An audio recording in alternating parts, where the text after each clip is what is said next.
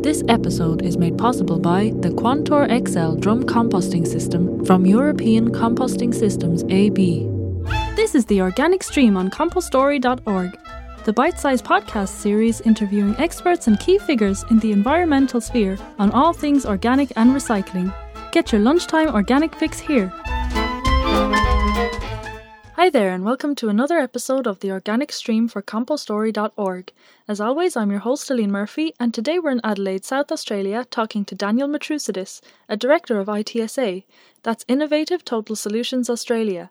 Daniel has been working a lot in the Middle East, helping businesses and organisations to better manage their organic materials, and that's where our focus is today, both on the Middle East and on managing organics in a business or company setting.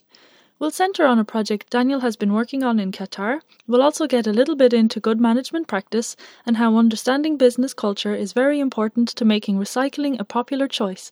I hope you enjoy the show.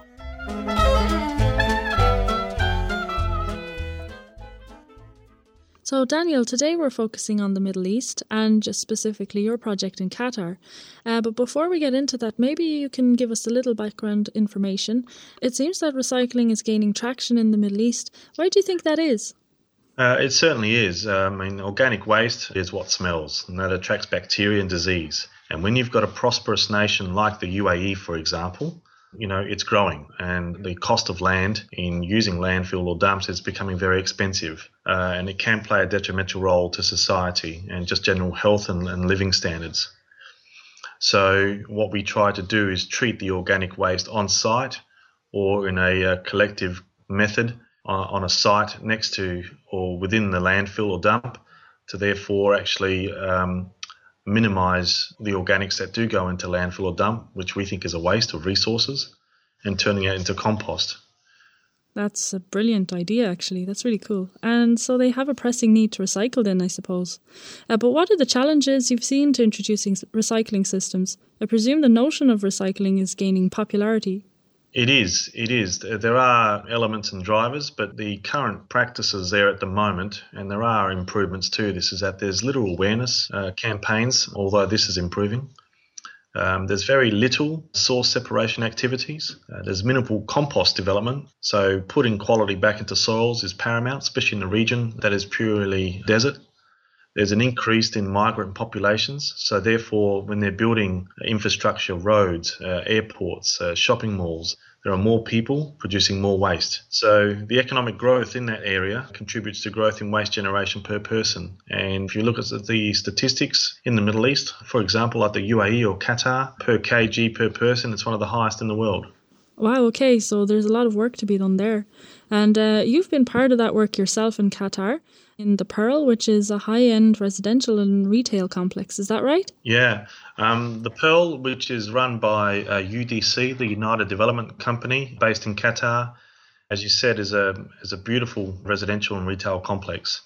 And people pay for prosperity and do not want to see waste. Management are very proactive and are always looking at ways to add value to the good work already done there. We identified through our waste management audit when we were asked to conduct that exercise that there is a huge need for landscaping and maintaining beautiful grounds and floral settings. The Pearl imports everything. Yeah, just because actually I remember you saying before, and I thought this was really interesting, but they import the plants as well, do they?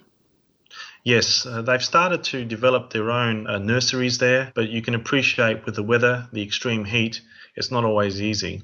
And accessibility to good water, which is suitable for plants, is not always easy to ascertain as well. So one of the things that we were able to do was, in example, with the workers' camp there, they feed them 24/7.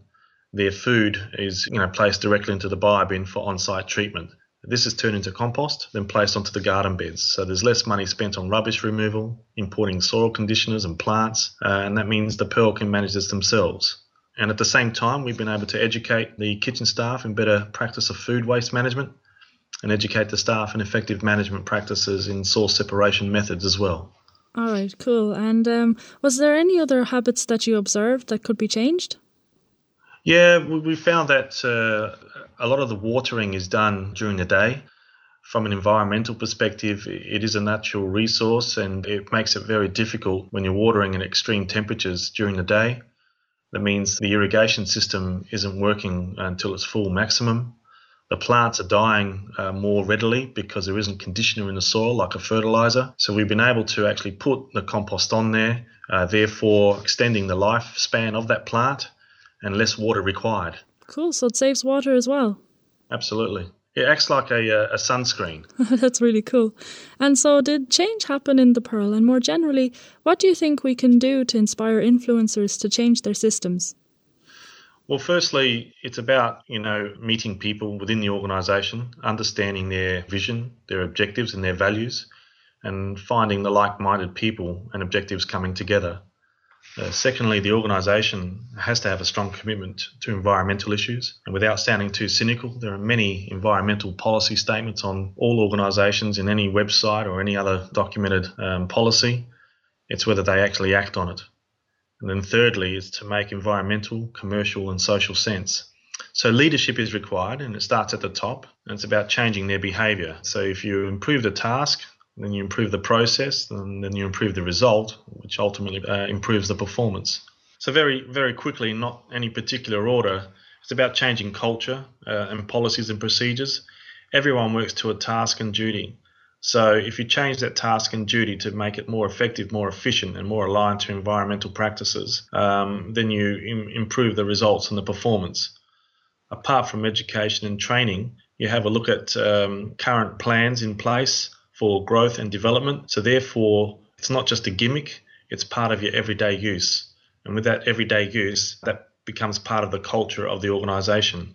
And then that sends a powerful message across the rest of the organisation or the complex that it's a standard that you've developed and you'll never go back. Awesome. And so after the Qatar project, or you're still involved in the Qatar project, aren't you? Yeah. We go as regular visitors there in Qatar, and we've ascertained new clients. These are catering companies and food processing plants as well, because what they do is a large part of their business is producing food waste. And that food waste is something that we could put back into the ground. At the moment, what they're doing is they're stopping their work, getting transport companies to pick up the bins and the skips, and they're paying them to drive them across the country to actually dump. We're saying that you don't need that. If you eliminate the unnecessary practices and develop new ones, you'll be surprised at what results you can achieve. And in Qatar, especially for the Pearl, we've allowed them to enhance their landscaping services, for example. There's cost savings in labour and products. There's been training for staff. There's efficiencies introduced in water usage and greater yield of plant, as I discussed earlier.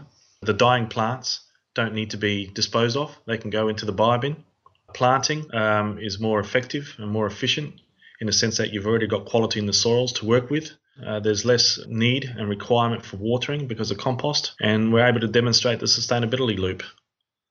So it's been more of a win-win and a win-win as we're there doing the work. The more we understand the client, the more we understand their current practices, we can actually introduce new methodologies based on their local circumstances and therefore fit into their practices.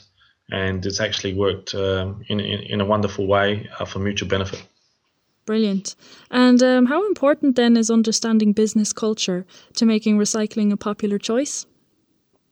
It's very important because decisions in business should be based on data and fact, especially in relation to waste and environmental. Many businesses initially don't know how things are spent. They have beautiful budgets, they have beautiful accounting and financial systems, but if you ask them to break down the frequency of the use and the spending habits and asking why, it's very, very different. So business culture should be part of a process of improvement, an improvement culture. As I said earlier, it's first to understand the problem and then make improvements. If you have a methodology of measuring and reporting waste levels, this further promotes engagement. So you're using standardized methodologies at a business or a workplace level to allow targeted analysis and prevention. That means if you have data and facts in front of you, you are a much more informed decision maker. And then it can be driven by the establishment of waste prevention targets. At the moment, a lot of places that we visit don't have targets at all because they don't know that there is they know there is a problem. That's why they're talking to me. but they don't know that we can actually dissect it and then try and put in some new technologies and methodologies. And what role should local governments play in driving change in this part of the world? Well, one of the things we've been able to do with our success at a local level is allow government and relevant stakeholders to play a pivotal role. They're also talking about laws being introduced to ensure organic waste is handled in a responsible manner. And that's a very general term, being responsible. It has to be better than what's happening at the moment. There are laws and regulations, but they need to be enforced and monitored as well. So we've been able to change a bit of habit and behaviour accordingly, and that's been wonderful for us in the last 8 to 10 months. That's really cool. That's really inspiring. And finally, do you have a quick word of advice for our listeners in similar situations? Yeah, certainly. I mean, it's not so much of a sales gimmick or a slogan, but, if you have a look at what we take from the ground, we should put back in the ground.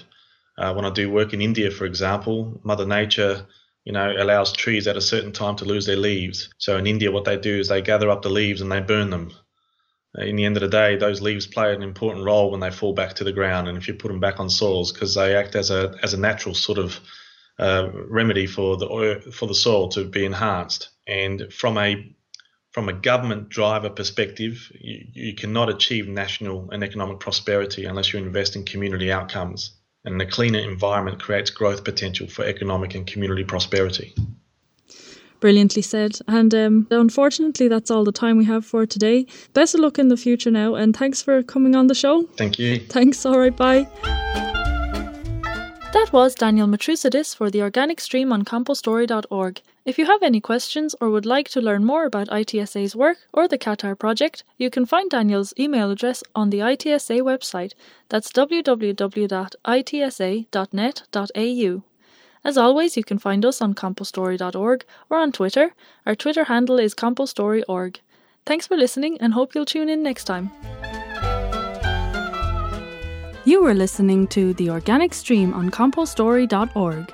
This episode was made possible by Quantor XL Drum Composting System from European Composting Systems AB. Quantor XL Drum Composting is a turnkey system that achieves full hygienisation. Manure, sludge and biowaste can be composted and turned into a resource, recycling many important nutrients back to nature. Find out more on www.ecsab.com.